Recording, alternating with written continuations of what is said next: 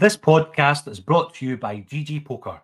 GG Poker won huge tournaments and hold the Guinness World Record for the largest prize pool for an online poker tournament. As the world's biggest online poker room, GG Poker are making poker fun again. GG Poker offers exciting game formats and software features that aren't available anywhere else. So why play anywhere else? Plus, if you're new to GG Poker, get £60 free play when you make your first deposit of £10 or more. Players must be 18 plus. Full terms and conditions apply. Please see ggpoker.co.uk for details. BeGambleAware.org. Please play responsibly. Does Monday at the office feel like a storm? Not with Microsoft Copilot. That feeling when Copilot gets everyone up to speed instantly? It's sunny again. When Copilot simplifies complex data so your teams can act, that sun's shining on a beach. And when Copilot uncovers hidden insights, you're on that beach with your people, and you find buried treasure. That's Microsoft Copilot. Learn more at Microsoft.com/AI for all. Survivor 46 is here, and so is On Fire, the only official Survivor podcast, and we have a twist this season. The winner of Survivor 45, Dee Valladares, will be joining us every week. We're going behind the scenes of the biggest moments, the how and the why things happen, and the strategy and analysis you can only get from someone like me, a Survivor winner. Listen to On Fire, the official Survivor podcast, wherever you get your podcast.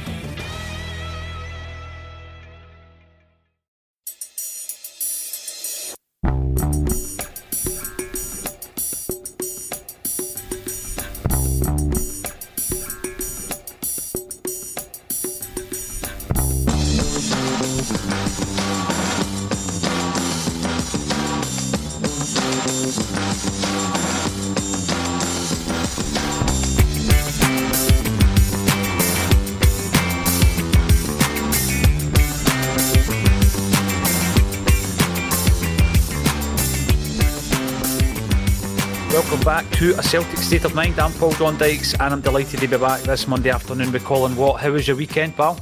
Yeah, good. Good weekend all round. The clock's going forward, makes it longer days. It's sunny in Greenock for a change, which is unbelievable. So yeah, good weekend all round. Sunny in Greenock, is that unusual? Is it? That normally happens? So yeah, it's probably the wettest part of Scotland, I'd say. Oh, dearie me. Right, I'll tell you what, Colin, we're not going to talk about the weather. There's plenty more to talk about here on this Monday afternoon. Blue skies, it's beautiful. Oh, it's good. It puts a wee smile on your face, mate. I'll tell you what else puts a smile on my face. I'm going to start off with a proper positive here, right?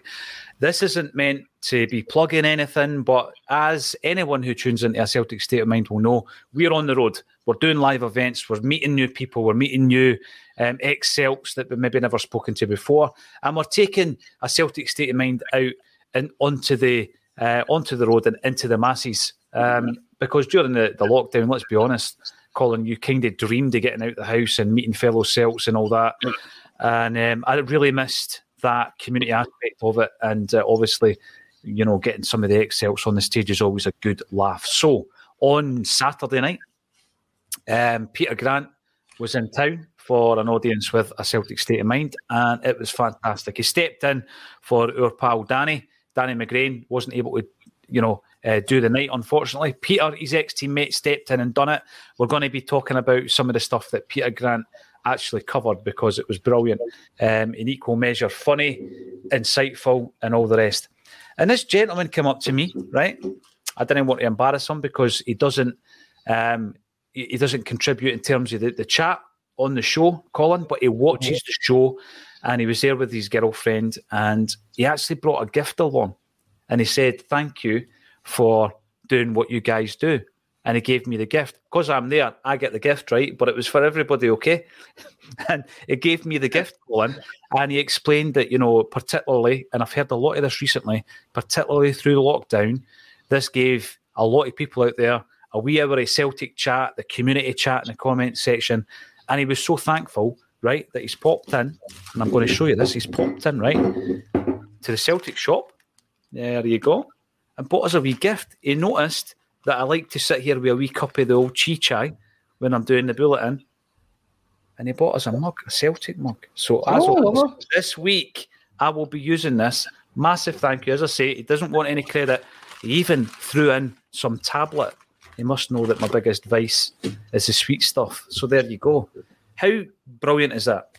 Honestly, it's unbelievable. Random act of absolute kindness. Brilliant. Do you know what? It's crazy. Like, I feel like I'm just talking to my pal on this. Like, me and you just sitting talking away, talking about Celtic. You sometimes forget that there's like thousands of people that watch this every single day. And then you go out and you're maybe out at a Celtic event or you're out at a game, or sometimes you're just out doing your shopping and you bump into people that tell you how much they've watched the podcast and how much they enjoy it and stuff like that. Like on Friday night, we had Chris Sutton and Greenock. Name dropping there is a big... You done it. Did I do it first? Aye, I name dropped Peter Grant. Yeah. So. Aye. you get Peter Grant, I'll up you with Chris Sutton. And a couple of people come up saying how much they watched the podcast and how much they watched it every day and how much it meant to them. In fact, I've got something here. Hold on. Oh, here we go. Free gifts all round. It wasn't a gift. Is that a pair of Adidas Sambas? Oh, no. But that's a proper Celtic trainer. When I was in Madrid, there was a gentleman that gave me this. I don't know if you can see it. Yeah. All the way from Germany. Brilliant. So it just shows you how much it's watched throughout the world as well. It's unbelievable. And yeah, it's great to see. I mean, looking at some comments here, there's people in Australia, even people as far and wide as Fort William. It's unbelievable.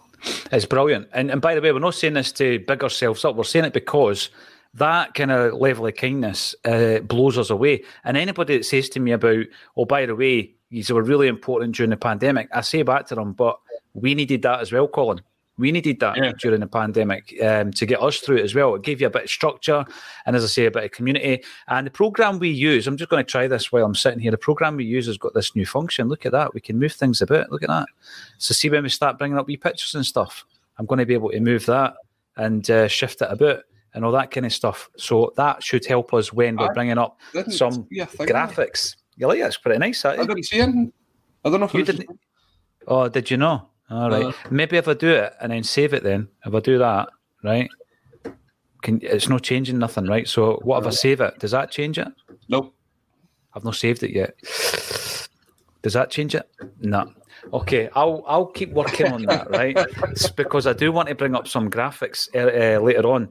A pal of mine was telling me that there is a missing person at the moment, and we will be showing his picture to hopefully assist with any inquiries because his family are getting really worried. He's a Celtic fan who may be known by some of the people that tune into the show, so we'll be doing that as well. Now, you actually just reminded me there by mentioning Chris Sutton, and this is bizarre how football works. Granty was telling us, I'm just going to call him Granty as if he's my mate. Granty was telling us that he eventually left Celtic for Norwich, as we know. But 5 years before then, Norwich approached Celtic to sign Peter Grant. And had he signed at that time, he would have played alongside Chris Sutton. It's bizarre, that, isn't it? Because obviously Sutton was a goal scorer coming through at Norwich. He was a centre-half stroke centre-forward. Yeah. And Norwich had that great European run, you might remember from the early 90s at Bayern Munich. Yeah, Jeremy Goss, Chris Sutton, all that kind of era of players.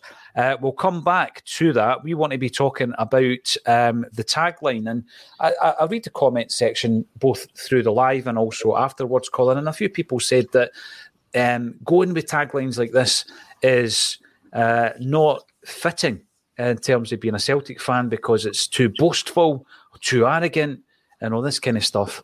So I wanted to get that out there. It's not a case of that. It's a case of looking at where we are as a football club right now and where everybody else is in Scotland and how we have got everything so solid and the foundation's so solid in so many different ways. So we're going to be talking about that as well, that it may result in Celtic being where we are in terms of domestic football, certainly, for a whole generation. And also what I mean by that, Colin, since you started watching Celtic, we've been on top. And I mean, as a fan going to the games, generally speaking, we've been on top. We've not won every league, but we have won the vast majority of the leagues during your Celtic supporting life. So in your generation, we have been a dominant force. And I think we can do it for another generation.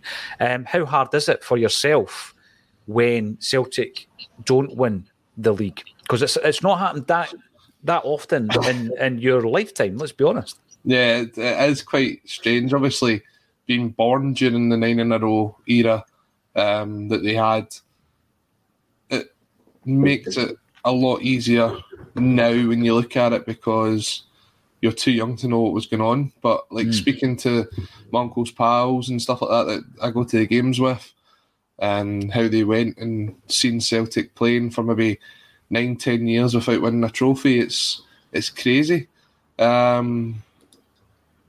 If you think, I've seen Celtic at the most successful, my younger brother, I mean, you miss out the sort of Walter Smith era and you miss out the sort of odd title here and there. He's probably only ever seen Rangers win 1 or 2 titles. And he's coming up for 20. So that just kind of shows you the dominance that Celtic have had over this period. And, it's not about bigging Celtic up to an extent or sort of being boastful. It's actually reflecting on the hard work that's been done by the team, not just behind the scenes, but on the park, and also the support that the fan base have given. Because we think back to the early days of Ange Postecoglou, and there was certain fans that after maybe 6 or 7 games were like, this is a failed experiment. It was the same when you're sort of picking up the stuff that was in the press about how he didn't have his UEFA Pro licence and this and that and the next thing. And it's all about sort of patience and being there. And sometimes that patience is sort of lost on the Celtic support. If you go back to the likes of the Hibs game the other week, we're 1-0 down, coming up for half-time, and the fans start getting on the players' backs and really sort of having a go at them for being wasteful or not moving quick enough and not upping the pace. And the one thing that you learn about watching Celtic, especially under Ange Postecoglou, is that patience, because it pays off eventually. Yeah. There's never really been a time where Celtic have been patient and they haven't got the rewards for it, especially under Ange Postecoglou. You'd have to go back quite a while, and probably you're talking back to that 9 in a row period where Celtic fans were patient. They stuck by the team. And eventually when Wim Jansen comes in, that's when their patience is paid off. But for a long, long time, Celtic had to be patient. And it's something that we need to continue to be as a football club. Success isn't just going to be found there immediately. The foundations will keep us going for a long, long time. You know this, Colin, right? I think that there sometimes is the Celtic Da. You've already mentioned it. This is the second time we've mentioned that term this afternoon. That term is often used for people like myself and people of an older generation who might have seen the real bad time in modern football in terms of Celtic, which was the 1990s, right? You probably have to go back. In fact, no probably about it. You have to go back to the 50s to realise such a dearth of success. The problem in the 1990s was that we were also really financially strapped, and that all unravelled almost in spectacular motion until Ferguson and his team came in and saved the day, right? However, I'm not saying it so that it's you should be thankful. I'm just saying that there are actually positives from your generation knowing nothing but success, and that's all you're going to accept. And I don't see that as a bad thing, right? I just think that sets a standard. It's not an entitlement. And as long as everybody realises the hard work that goes into it and realises it's not an entitlement, that is the standard of Celtic Football Club, not only within the fan base, but through a period of domination and success, it becomes a culture within the club.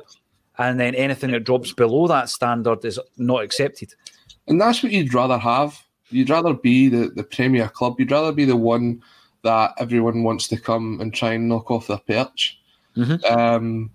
When you listen to Ange Postecoglou, right from the word go, the "we never stop" mantra, when you listen to what that sort of speech really was, it was about starting the game, getting in their faces, not stopping, and the only time you stop to celebrate is when you score a goal or when you're celebrating at the end of the game. Now, immediately... There was a few F-bombs in there as well, though, Colin. There was, but it's a lunchtime show. We don't want to put a lot of people off. But the idea behind that is he's instantly telling the players all he's going to accept is success. That is all he is going to accept. And the fans are kind of like that as well, that all they'll accept is success. Even you go back to the period of sort of the Ronnie Dyle era. Now, that isn't the worst football we've ever seen. Some of it was very entertaining. I think back to the performance against Dundee United in the early part of his spell. I think it was like 6-0, 6-1, something like that. And 6-2. It was 6-2, wasn't it? Was that when Inga Berget scored a couple of goals? Yeah, 6-2, I think it was. I mean, that was a really, really exciting time to watch Celtic. There was some really good football being played, but then you see things like the odd result here and there that didn't go our way. Performances that weren't quite up to that standard, and we know the reasons behind that. We don't have to go into detail about it. But the demand was for success. And we did win a lot of trophies in that period. 3 trophies in 2 years is impressive, considering there is only 3 to play for in Scotland. But even that wasn't enough. And then you look at the invincible treble the following season, the success that you have under Brendan Rodgers, the continued success you have under Neil Lennon, to the point of where when you have one bad season, the standards have slipped. And Celtic fans know when the standards have slipped. You go back to that behind closed door season, we knew early on when the standards had slipped. A lot of people would say, oh, you've got to give them time to turn it round. Celtic fans know. They're very, very intelligent. They know when things aren't up to the standard that's been set by the club. And when things like that happen, they're very quick to voice their opinions. But as I say, patience is massive. And for those in my era, I can understand why there isn't a lot. As you say, you've got to go back to, the 50s before the 90s. It's two decades out of the last near 80-odd years. And by the way, I wasn't there first time round, mate. I seen the 90s, not the 50s. Sure? Yes, Sure? I'm sure. This episode is brought to you by Hyperice, the leader in advanced warm-up and recovery technology. They have tons of innovative products, like Venom-heated wearables to help soothe sore back muscles, Normatec compression boots to speed up recovery and increase circulation, and Hypervolt massage guns to improve mobility. Loved by athletes like Naomi Osaka and Erling Haaland. Try them yourself. Get 10% off your order with the code MOVE at hyperice.com. By the way, the new layout does work. Watch. You can do it like that. You see? Oh, nice one. But we will use it just to bring in some graphics. As I was saying before, pal of mine came in earlier on today and shared the following with us. So let's bring it up, right? Because this is important. And obviously, there might be somebody out there who knows this individual. And, throughout this actual broadcast, if indeed Evan Reid does show up, then apologies in advance. I did check before we went live, and he was a missing person at that stage. So we've got his details up on the screen here, and more often than not on a Monday, our show after the live and during the evening, and then once our Australian viewers come in as well, a lot of them calling, and overseas viewers will be seen by about 10,000 set size on YouTube, a couple of thousand on Twitter. We'll also have the audio, which goes out again. So over the piece, we're 25 to 30,000 a day across loads of different platforms. And you just never know. Somebody might know something that will assist the police in their investigation. Evan Reid, 31 years old. I'm going to read this out for the benefit of those listening on the audio platforms later on as well. Last seen at around 21:40 hours on the 25th of March 2023 in Paisley. Evan is described as around 5'8", tall, slim build with short brown hair. Evan was known to be wearing a khaki green jumper, black body warmer, dark blue jeans and grey trainers. It is thought that Evan may be within the Paisley area, and anyone with information on his whereabouts, please contact 101. And here's the reference. This is the incident number. It's 4112 of the 25th of the 3rd, 23. So it was incident number 4112 of the 25th of March. If you've got any information, call up and share that. And as I say, if Evan is found during the next 45 minutes or so, brilliant. And I apologise if this has already been resolved. But any information at all, get it out there and contact 101. And hopefully Evan will return to his family very, very soon, because they are pretty worried at the moment, Colin, as could be understood. I mean, it does look in that picture there, although it's been cropped, it does look as though the Evan's got a young daughter there. So for her sake, for the rest of the family, I hope he's found very soon. I hope it's just a case of having one too many and forgetting the way home. Yeah, it's happened so many times, and there's a sense of relief where you get an update and everything's good and everything's fine. But if not, please get some information to the police if you have it. We are talking about a generation of success. Colin, arguably you've already had that, which is phenomenal in your lifetime. But the reason that we're bringing it up, there's been even further reports in relation to the financial health of Celtic Football Club and the fact that we are heading towards potentially having like record-breaking projections. And with regards to that, it's not one aspect of the business. You imagine the various different aspects of Celtic Football Club as a business and how that runs.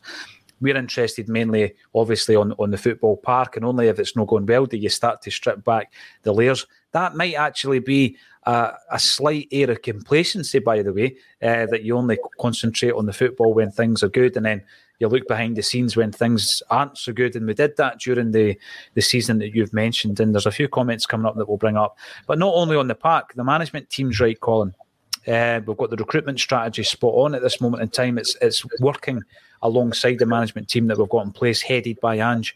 The money's in the bank. We've got assets on the playing field. We've got the stadium. You know, we're even talking about what you could do to improve the stadium. And no one else within Scottish football is in such a fine standing. And what that then lends itself to is people saying, well, the Scottish game is, you know, boring. It's a 1 or 2 horse race. It's actually a 1 horse race a lot of the time, Colin, but people like to lump it being a 2 horse race. What can Celtic do? They would never do anything down in England. And all these different conversations arise. There was talk last week again of another European Super League. Jim Moore has got very strong opinions on it. If we do enter a period of generational domination, a lot of Celtic fans are quite happy with that in domestic football. Do you tend to then say, what else can we do here? What can we do in terms of Europe? Are you one of the fans that is always looking towards bettering ourselves beyond the domestic game? Yeah, I mean, Europe is always the sort of milestone of where you sit across the sort of structure. And we talk about that Super League and how they spoke with the Scottish clubs being ourselves and Rangers, obviously. And you've obviously got that thought back to the 67 team and the 70 team and teams that made semi-finals and stuff like that. And obviously football was very different back then, but the Scottish League held its own. It wasn't just Celtic, even though they were dominant. They won 9 in a row during that period, but you had the likes of Dundee United making semi-finals, Rangers making finals, Aberdeen getting there, Dunfermline did very well.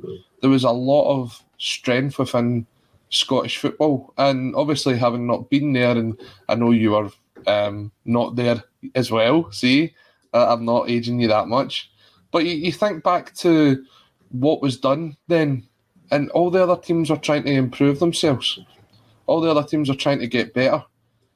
And what is the sort of the goal here in Scottish football?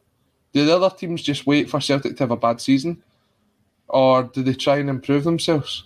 Because I feel like there's an empathy towards the rest of Scottish football by the fans. It's like, well, there's this gap, what we're going to do? We're just going to need to accept it and move on. Mm-hmm. There isn't this sort of mantra that, right, okay, this is the target that's been set. This is the standard that's been set for Celtic. Let's go and try and meet that. Be aspirational, as Ange has said. And I've got to say, for all the sort of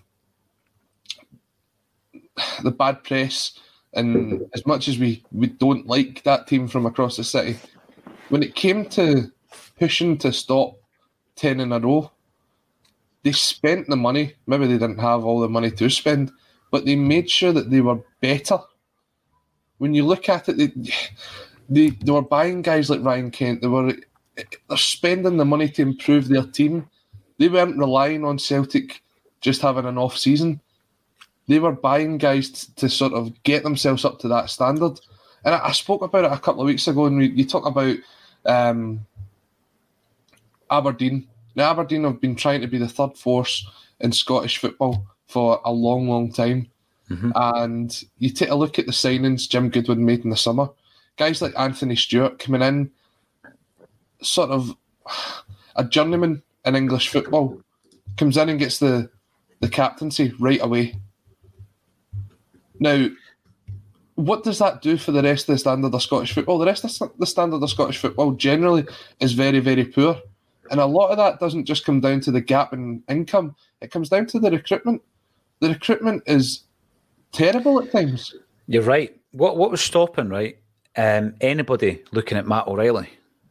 What was stopping anybody from tapping into a Japanese market, Colin, right, that proved when Nakamura was at Celtic, and yes, I know we signed him from an Italian club, but I'm talking about the Japanese market. What was stopping any Scottish club from tapping into it? And it's basically, it's a point that I've seen a few times. Celtic went there and made a success of it. Other teams could have done that. It's not like we were signing every player that Andrew signed for money that could not be raised by other clubs. Other clubs in Scottish football, Colin, as you've stated there, they have invested badly. I mean, I was just looking at Stuart, because you've mentioned him a couple of times, and I know that you have appeared fairly regularly on the Red Tinted Specs podcast talking to the Aberdeen fans about things like this. Anthony Stewart, he's 30 years of age, and you can't just judge, I guess, a player by his previous clubs. I get that, but Wycombe Wanderers, Crewe Alexandra, Wycombe Wanderers, Aberdeen. So you think to yourself, how aspirational is that signing? Not only are you bringing him in, you're then making him the captain.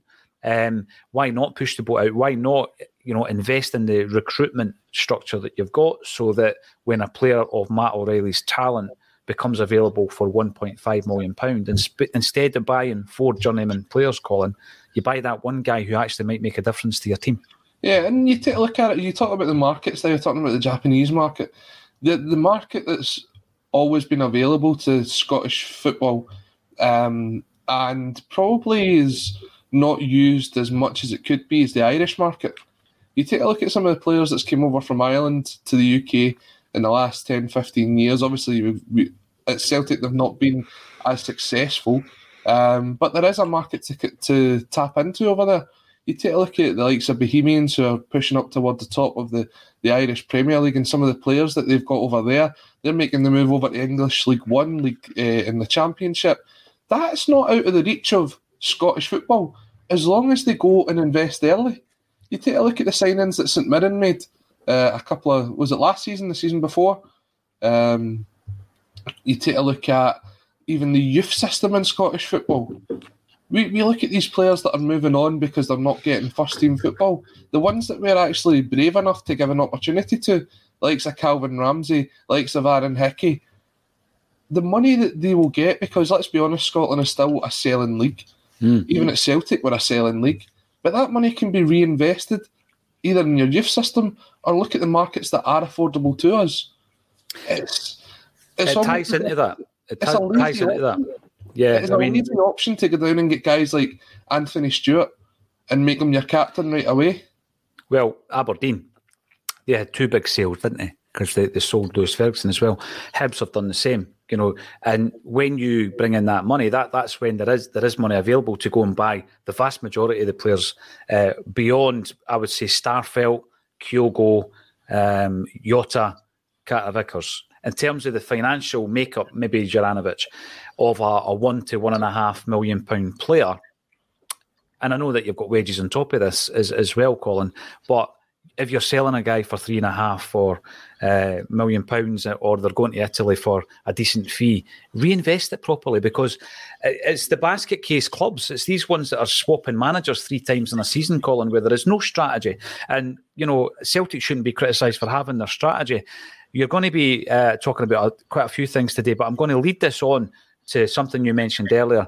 You mentioned the investment of Rangers to stop Celtic's 10 in a row. Yeah, you're right.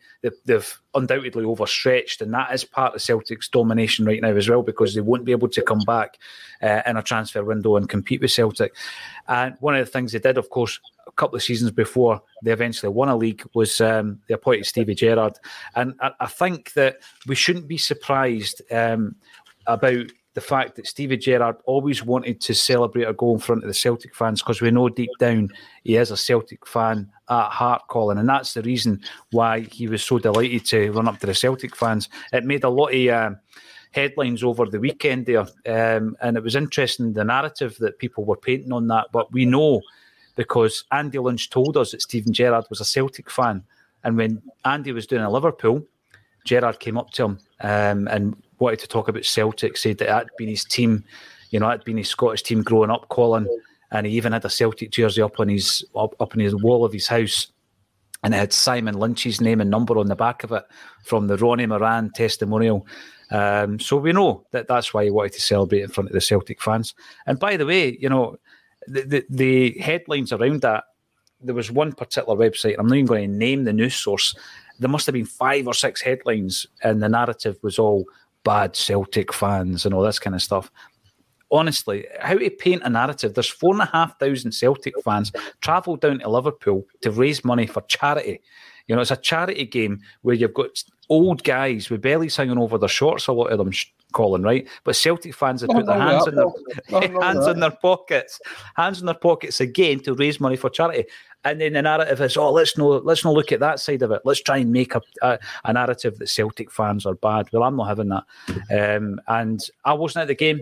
I had a couple of events over the weekend. You weren't at the game. And I hope everybody that did travel down had a fantastic weekend. Let's not try and create the narrative that Celtic and Liverpool don't have a great history together, both as fans and as football clubs, Colin.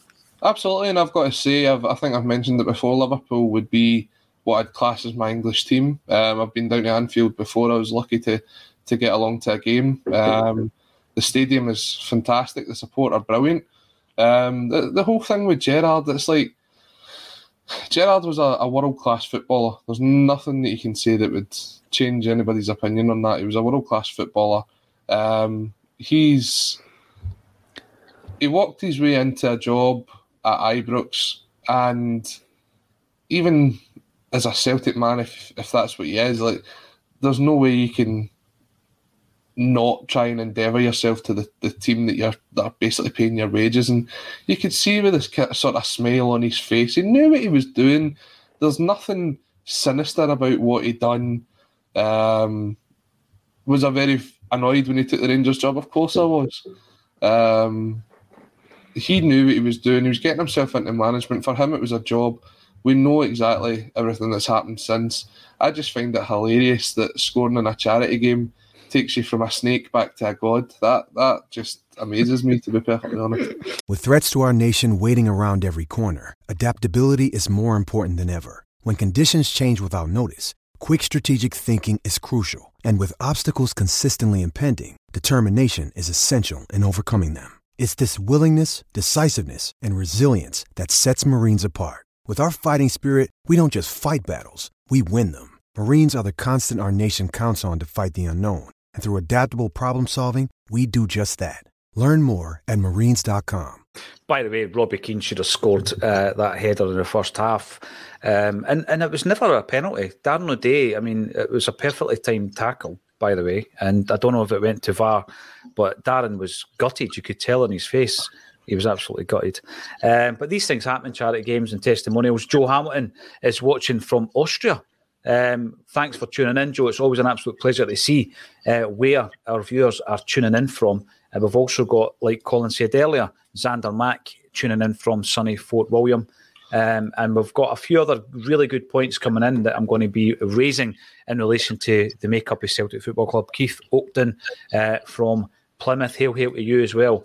The Urban Culture comes in first of all. Still strongly believe, this is what I was talking about earlier, Colin, when things are good, sometimes, you don't look beyond the fact that we're doing well on the park.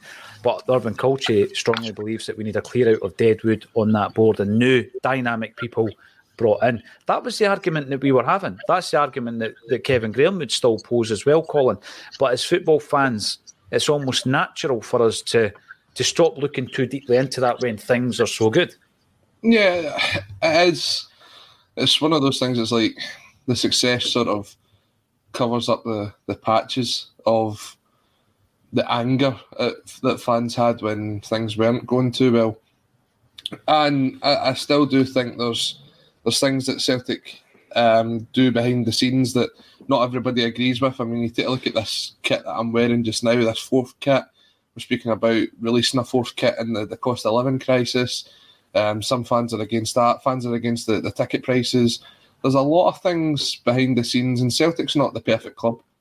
But what they do have is they have someone in Ange Postecoglou who can that is relatable to the Celtic fans, who has a very strong relationship with the fans.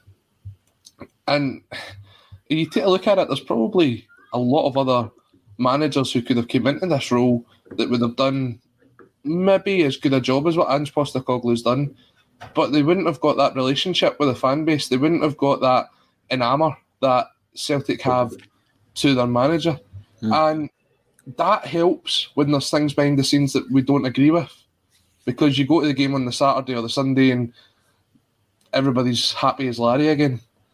And it is sort of a naivety to forget things like that. We take a look at this thing that's going on behind the scenes at the minute about the Celtic end. Now, in general, it's probably a good idea. I mean, it would be great for the atmosphere at Celtic Park, I think, to have a bigger sort of singing section to an extent, and including that standing section in there as well.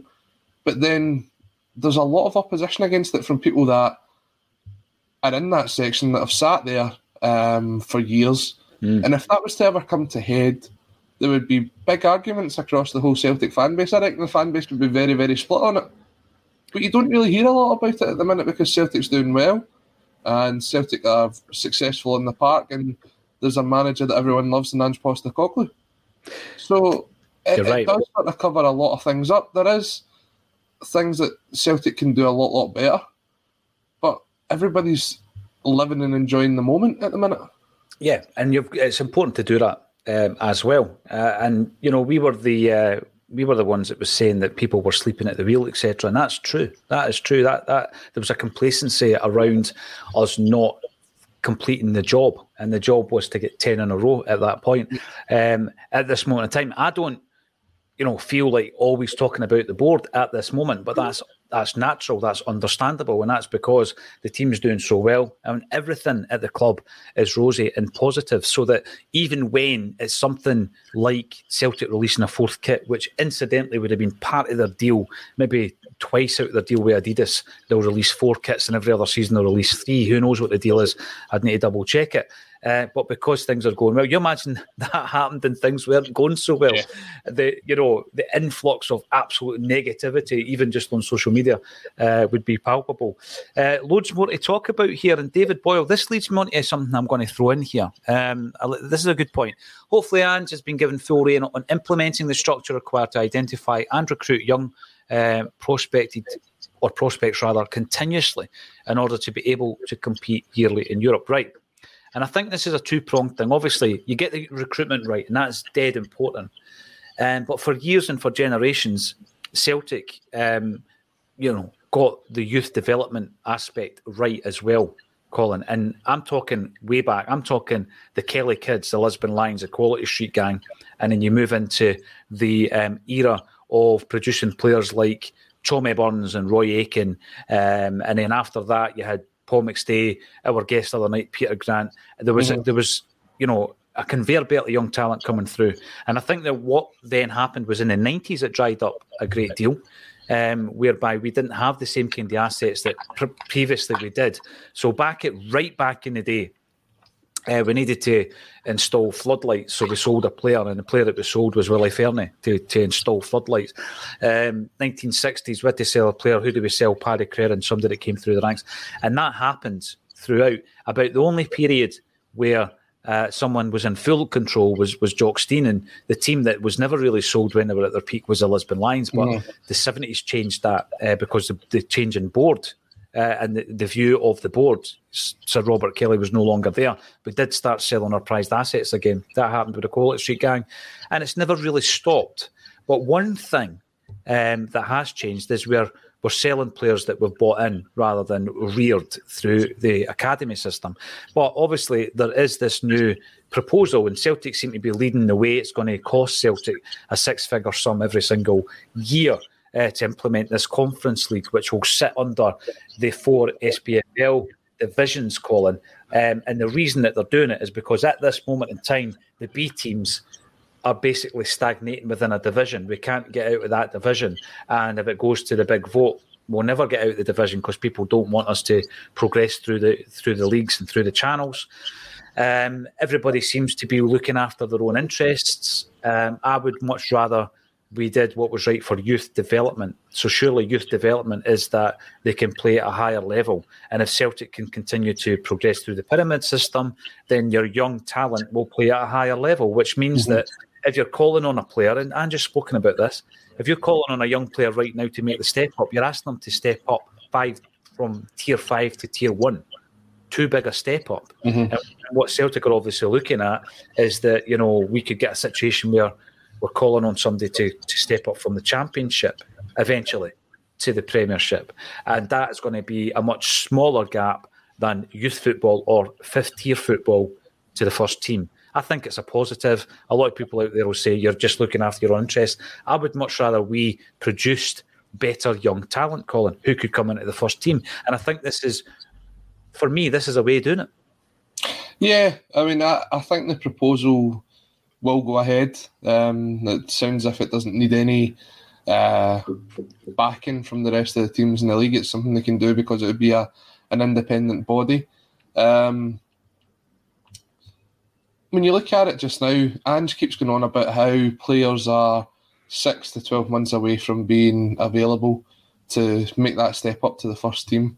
And if you look at the fixtures that the B team do just now, probably some of their most competitive fixtures is when they go down south and play in the Premier League Cup or whatever it's called, and also when they play in the Glasgow Cup, because they play against senior teams from League 1, League 2, like Clyde, I think Partick Thistle, Queen's Park. There's a couple of other teams in there, and it's not necessarily their first team that they're playing, but there's a mix of first team players in there, the way that the old reserve league used to be. And whilst there's no sort of encouragement for that reserve league to come back, there's no appetite for it, then something has to be done, because we are losing a generation of young players. You take a look at it now and you speak about the young players that used to come through, and it was because they'd impressed in training, it's because they'd impressed in friendlies, things like that. Now, when a youth player comes through, it's almost as if it's a necessity. Like Kieran Tierney was thrown into the team not because he was the best young left-back coming through at Celtic Park. He was actually left behind from a reserve game, and Ronnie Dyla needed a left-back to join in the training. He was the third-choice left-back at the time, and he took his opportunity. And these kids don't get the opportunity now to come through. You take a look at ones that's moved on to Bayern Munich, that's moved down south. Look at Ben Doak, and I hope he's actually doing quite well, because that looked a very sore knock that he took in the UEFA Youth League game. But guys like that, they didn't really get that time at Celtic. Ben Doak came on for, 6 minutes against Rangers. Ben Summers was on the bench against Hibs. It's a great experience for them, but they need to be fully integrated, and it just doesn't happen anymore. Now you're lucky if in a decade you bring through 1 or 2 players that become mainstays in your team, and that was unheard of back in the sort of 60s, 70s and 80s. See, the thing, you mentioned a few there. The others, obviously, who are in the team, in the squad at this moment in time, are the captain, Callum McGregor, who I want to talk about, Jamesy Forrest, who's had a sterling career at Celtic, Tony Ralston, Stephen Welsh, and of course some of the guys that are on loan like Mikey Johnson. They've come through the ranks, Colin, but look at their age group. Where's the 18, 19, 20, 21, 22-year-olds? They're not there. So you're right. For seasons and seasons, we've not had it coming through with the regularity that it needs to happen. The reserve league, losing the reserve league was massive. Everybody focused on academy football in Scotland. I've spoken to a lot of people who are involved in that. I think there's pros and cons, but we certainly do need to have the competitive edge between being a youth footballer, playing against guys the same age as you, and then coming into a first-team environment where you need to win every single game for Celtic Football Club. Now, that mentality and that culture, you've lived it. You know, when you think about a player who's been at the club since they were 10-year-old or whatever it may be, sometimes younger. I mean, Ben Summers, he's been at the club 11 years. He's 18. Yeah. You know what I mean? So you've got, what it means to play for Celtic. You know what the expectations are, but have you been playing at a high enough level to make that step up? And a lot of the time, that's where it breaks down. So I think it's a positive. There's going to be other clubs who completely disagree. Clubs who are already in the pyramid system, Lowland League clubs who won't like it. They didn't like the B teams going in. But you know what? My priority is Celtic and the development of our own youth. It costs, $2.5 million a year to run our academy, Colin. So even on a financial level, you never ever want a club to look at it. And clubs have looked at it. Big clubs have looked at it and says, actually, that's a business. That's a business cost we don't need because it's not paying back. We never ever want to get to that point. We want to be able to produce youth footballers, both to play for Celtic and potentially to make funds and make money for Celtic. And see, when you look at it in general, the Lowland League is something that came in to replace 2 or 3 other different leagues. So it was a change in the pyramid system, opening up the pyramid system to get these teams to come through. There's always got to be that sort of, how can we improve Scottish football for the better? Instead of just saying, these teams are just doing it to better themselves. Now, you hear fans saying, well, you only get 200-300 fans at the Excelsior Stadium when Celtic are playing, or you only get this, that, and it's not going to be big amounts of fans. Right, I understand that and understand that element to it. There's a couple of things that Celtic could do a lot better to promote the B team, to get a bigger crowd at the games. There's certainly work that Celtic could do. But these players that are coming up against what are arguably going to be the future youth prospects for their national teams, or if they get that experience, can move into the first teams, that must be a benefit for them as well, because they're testing themselves at a better level. And you see that these players that are shining in the Lowland League, they're moving up. They're playing in League 1, League 2, Championship football. Who was actually going to take a look at them if they weren't there? If Celtic and Rangers and Hearts B teams weren't there, who's actually paying attention to them? So, yes, there's positives and negatives to it. And you take a look at the argued failure of Open Goal Broomhill and the investment that was put in there. They think it was a success. A lot of fans see it as a failure. How was it a success? Well, the club have come out and said it was a commercial success. Right. They say that they've generated a lot of income. They've obviously opened the club up to a lot of new eyes. They had a solid fan base there. I think they had 1,500 at a Scottish Cup tie, which was probably unheard of for them. Right. They've got a new stadium, things like that. How did they do on the park? There's a couple of points off the bottom spots. Simon Ferry obviously brought in guys like Kirk Broadfoot and brought in guys from the Championship, League 1, League 2, and it didn't work for them. So it does show that the standard of football down there is semi-decent. And you've got to have the right structure behind you to do well in that league. So whilst Celtic and Rangers are towards the top of that league, surely it shows that they're a benefit to having them there. Getting engaged is a moment worth cherishing. A one-of-a-kind ring that you design at Blue Nile can help your love sparkle. Just choose your diamond and setting. When you've found the one, you'll get it delivered right to your door. Finding the right engagement ring can be nerve-wracking. At Blue Nile, you'll have the expert guidance needed and a diamond guarantee that ensures you're getting the highest quality at the best price. Cherish all of life's moments and save up to 30% at BlueNile.com. That's BlueNile.com. I do feel, by the way, on the Broomhill thing, that Simon Ferry's getting a wee bit too much stick around that, because people are sticking on comments that he made when he took the job. Right? I mean, you could do that to just about any manager in their career. Yeah. If things don't work out the way you as an individual hope they might work out, if things don't work out the way that Open Goal was hoping it would work out, you make the change. I don't think you can vilify the guy for it. He's a good guy. He's a professional in two different walks of life, both with the media side of it and the football side of it. And I just felt I've seen a lot of stuff that was a bit unfair, Colin, a bit OTT. Give him a break, you know what I mean? So Keith Oakden, I've worked from home since the lockdown, and I can tell you Acsom still makes a difference. Thank you for sharing that, Keith, because it makes a difference to us as well, Colin.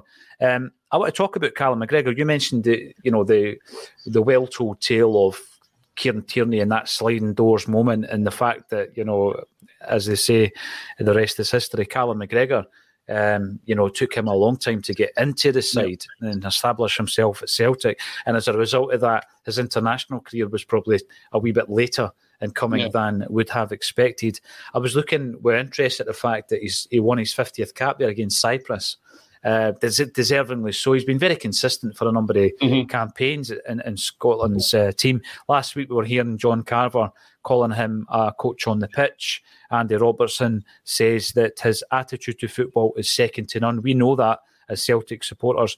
But I found it interesting that he only made his international debut in 2017, Colin, going on to win 50 caps basically in a 7-year period.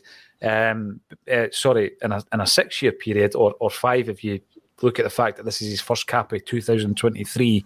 If he continues on what he's doing right now, I'm going to ask you a question. Could Callum McGregor play at this level, a la Scott Brown, captain Celtic, play for Scotland until he's 35? Do you think? Yeah. You think he could? I think he could. I think he's that type of player that he's like supremely fit. You can tell that he is supremely fit. You can tell that the work he puts into any single game, Colin, you would need to be at the peak fitness. He has had some pretty serious injuries and either played through them, with a face mask, or got back really, really quickly. It would have taken players a long, long time to come back from them.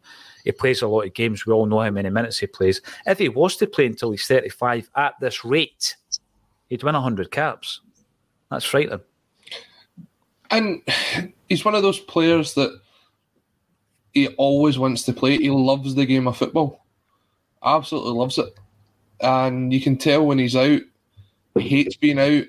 He doesn't want to be rested. He's a guy that wants to play. He wants to lead by example. And there's a lot to be said about that, because not many footballers are actually like that. As much as some of them say, I love playing the game, they're like, I need a wee break here. I'll maybe retire from international football at 30. I need a couple of weeks out. I'm burnt out. You never ever hear that from a guy like Callum McGregor. It's almost as if it's like a pleasure for him to get on, and he understands that there's thousands of people that sit in the stands week in, week out that would love to be in his position, and he embraces it. Now, we had this sort of discussion, maybe not last season, the season before, about what would it be like when Callum McGregor stepped up and became captain, because there was a lot of uncertainty about it. People weren't sure about his attitude towards it and what his impact on the club would be. And looking back on it in hindsight, how stupid were we? Like, generally, to even think that. It was never a question, really. But the impact that Callum McGregor has, not just on the Celtic team, but on his national team, is unbelievable. And I think he'll reach 100 caps within the next 3 or 4 years, easily, because Scotland play an obscene amount of international games now. They've obviously got playoffs, they're getting towards major tournaments. I think he'll happily be there for the next 3-4 years, and in that time make 100 caps quite easily. You know what I love, Colin, right, on this show is if you make a wee faux pas, it could be a technical glitch, or it could be an admission that you secretly love wet. It could be anything. If you make a wee faux pas, it's brilliant how the people that watch just let you get over that and just ignore that it happened. Keep you humble, don't they? Absolutely. Cheers, Johnny. Keeping us humble day by day. And I've said this before, only in the last 12 months have I got internet banking. Right, I'm like your old uncle that honestly struggles to tie shoelaces at times. Right, see, when I was at Barras Art and Design the other night, brilliant venue, and that's where we do our events, by the way. And on Friday night, we did an event with Alan McGee. And Alan McGee discovered, released or managed such bands as Oasis, the Jesus and Mary Chain, My Bloody Valentine, Primal Scream, Teenage Fan Club, Ride, Super Furry Animals, Saint Etienne. Oh, the list goes on and on and on. Kevin Rowland. And our pal, Simon Weir, Celtic fan Simon Weir, actor, came along to the gig. And just before we went in, we went outside because he has opened up, or resurrected rather, his old fashion line, Zico. Well named, Zico, right? So I'm going to tell you Go and visit him Saturday and Sunday. He's at B56, which is his pitch on Moncur Street, just in the heart of the Barras, from 10 to 4 on a Saturday and Sunday. Go and say hello to Simon. And see maybe that you'll be able to buy some Acsom gear out of there at some point as well. So it's a resurrection of a Brazilian legend in Zico. And we go from that to a Brazilian dance in Sambas. Colin, what's your take? You've already said that there won't be Celtic Das. Well, I'm a Celtic Da, and I'm not wearing them. But I already know at least 2 members of the Acsom team have got or ordered a pair. Are you one of them? No. They are very popular from what I've been told.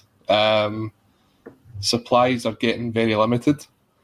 But do you know what? It's from what I understand, it shows how much Adidas rate the partnership with Celtic, and it's not the first time that a brand has brought out Celtic trainers. I think there was 3 different trainers that were brought out by New Balance. I thought you were going to say Hits. I thought you were going to say Hits with a Z back in the 80s. They were the ones that they did Man United, Celtic, and they also did Rangers back then as well. Yeah, I was definitely there in the 80s. The New Balance obviously brought out trainers, and you take a look at the other teams across the UK, especially Liverpool, Manchester United, Arsenal, Chelsea, Spurs, the teams that have massive superstores. They have really good connections with their shirt manufacturers. Liverpool just brought out, about 3-4 months ago, a pair of trainers that was a collaboration between Nike and themselves, and it was the LeBron James collection. Oh, sorry. And they went for about, £150 or something like that. You can get them on StockX for about 160, 180 just now. So for shoe collectors, it's a dream to see things like that. Don't get me wrong, I really like my trainers as well.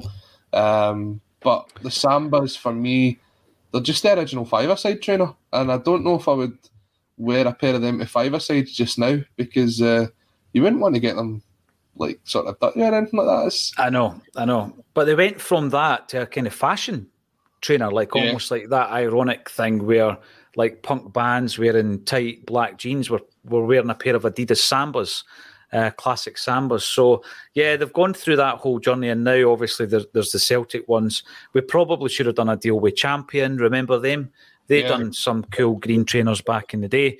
They're still around. They're quite popular now. They came back. They did. I mean, they might never have gone away actually, but I remember them kind of coming to the UK back in maybe the 90s, and then they disappeared for a while. But I've seen them kicking about since then, with a lot younger people than me wearing it. Hoops boy. Anyone go to the Peter Grant Q&A? Was it good? There's a couple of things I want to mention about that, right? Not because it's blatant self-promotion, it's something that's happened. But the reason we do the events is because we want to keep our content free of charge at all times. I know that some people build something and do the old Patreon or put it behind a paywall and stuff like that. We want to do more content on our YouTube channel and elsewhere. So we do some live events, and that allows us to meet people, and we try and keep them as affordable as possible, Colin. So Peter Grant comes along.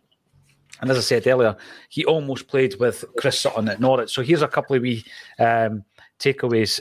Peter Grant spoke about Love Street. He was on the bench when we beat St Mirren 5-0. Came on for Danny McGrain. And what did he do after it? He went to a CSC event in Oban after it with Paul McGugan. Now, compare that to modern footballers, Colin, where, you just don't get near them.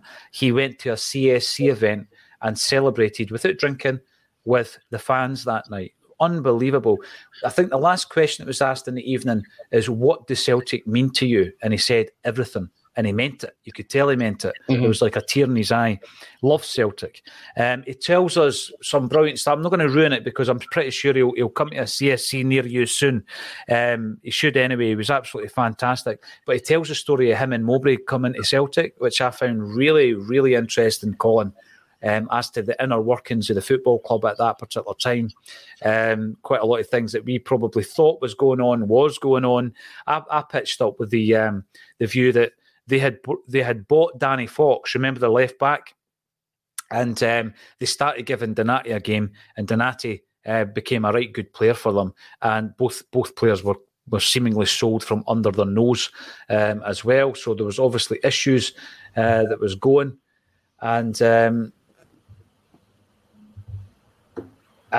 obviously with regards to the Di Canio affair as well, he shared a room with Paolo Di Canio, who put a fish in his bed. You've heard of the mafia putting a horse's head in your bed. Well, Di Canio put a shark's head in Peter Grant's bed, and the rumour was that Grant had a fish phobia.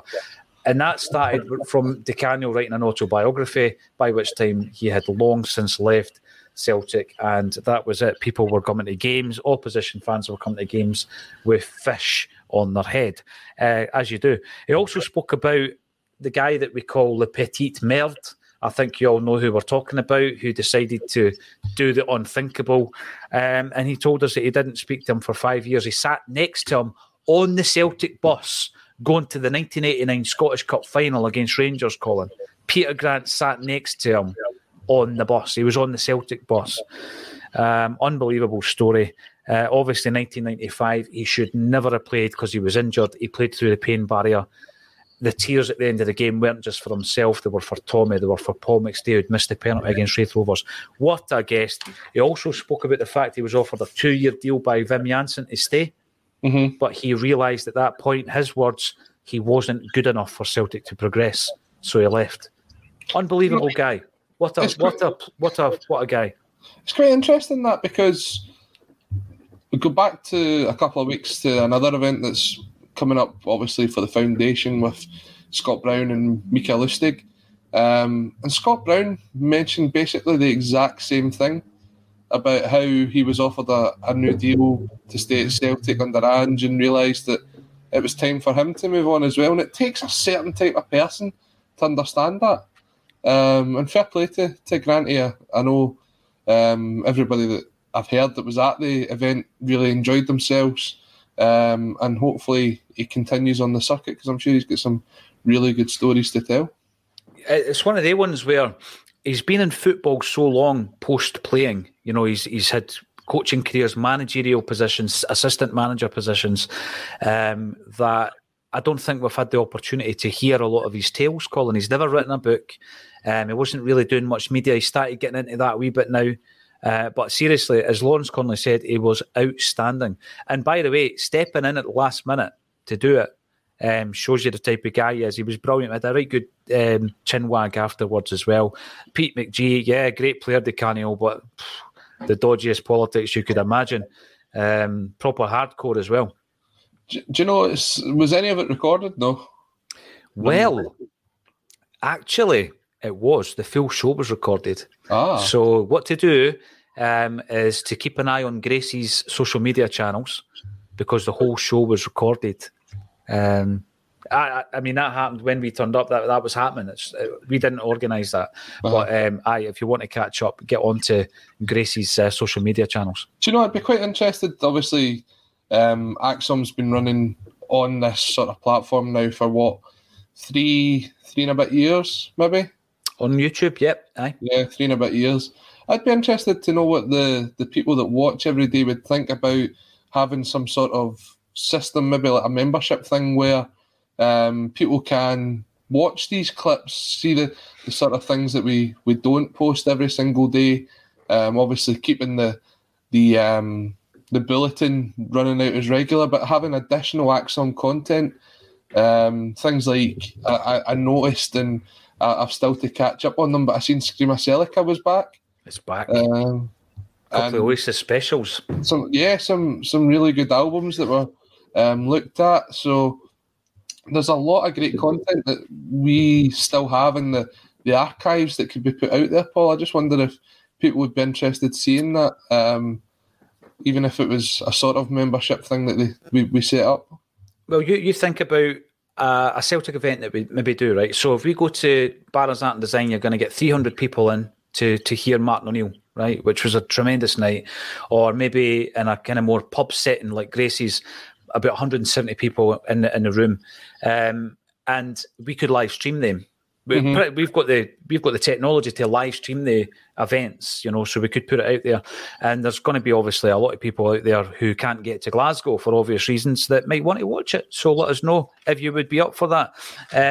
We haven't had any update, as far as I know, on Evan, our missing person. So hopefully he will be found soon. I was just going to check my phone there, but as someone said, I'm the Dotary member of Acsom, I've lost my phone. That's what happens.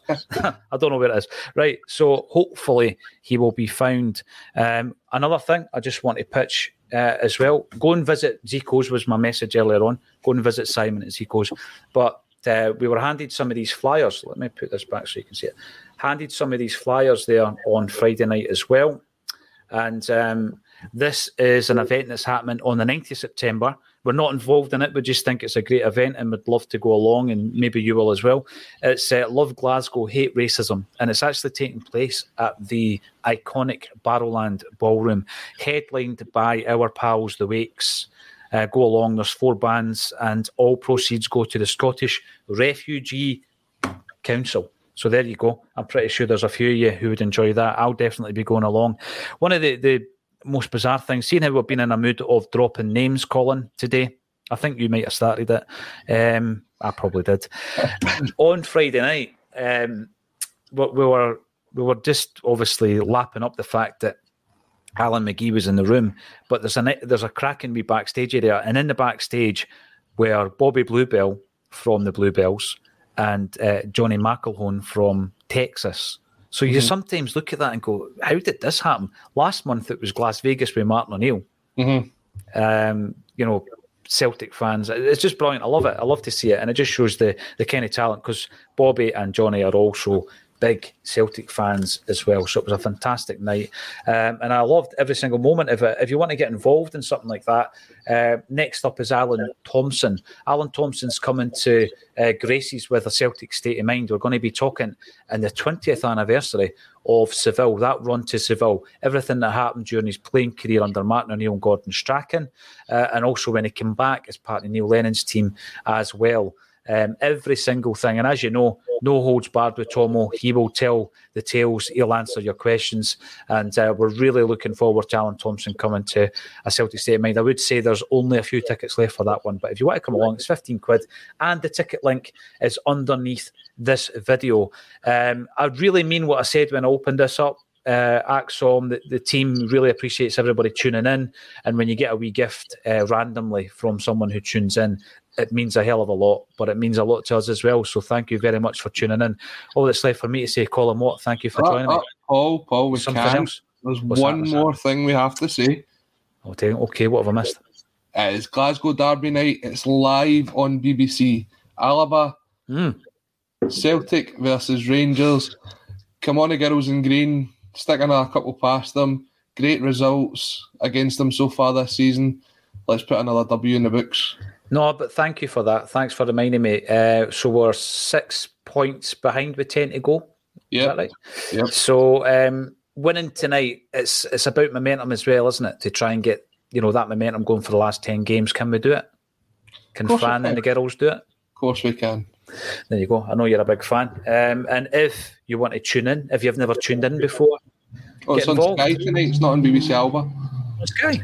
On Sky. It's one of the things, we've covered quite a few of the women's games, and we will do so in the future again. So enjoy it, or get along and see the girls as well. And hopefully they can claw back those 6 points. It has been an absolute delight again on a Monday to speak to you, Colin. Thank you very much for joining me on a Celtic State of Mind. You will.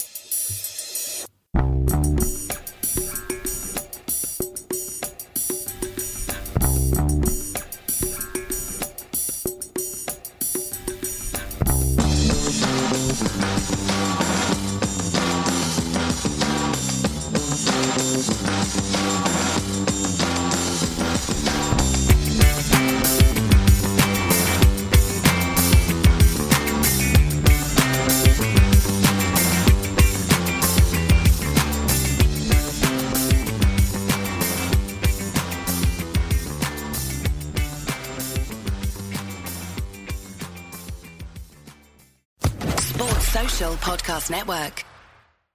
With Lucky Land Slots, you can get lucky just about anywhere. Dearly beloved, we are gathered here today to... Has anyone seen the bride and groom? Sorry, we're here. We were getting lucky in the limo and we lost track of time. No, Lucky Land Casino, with cash prizes that add up quicker than a guest registry.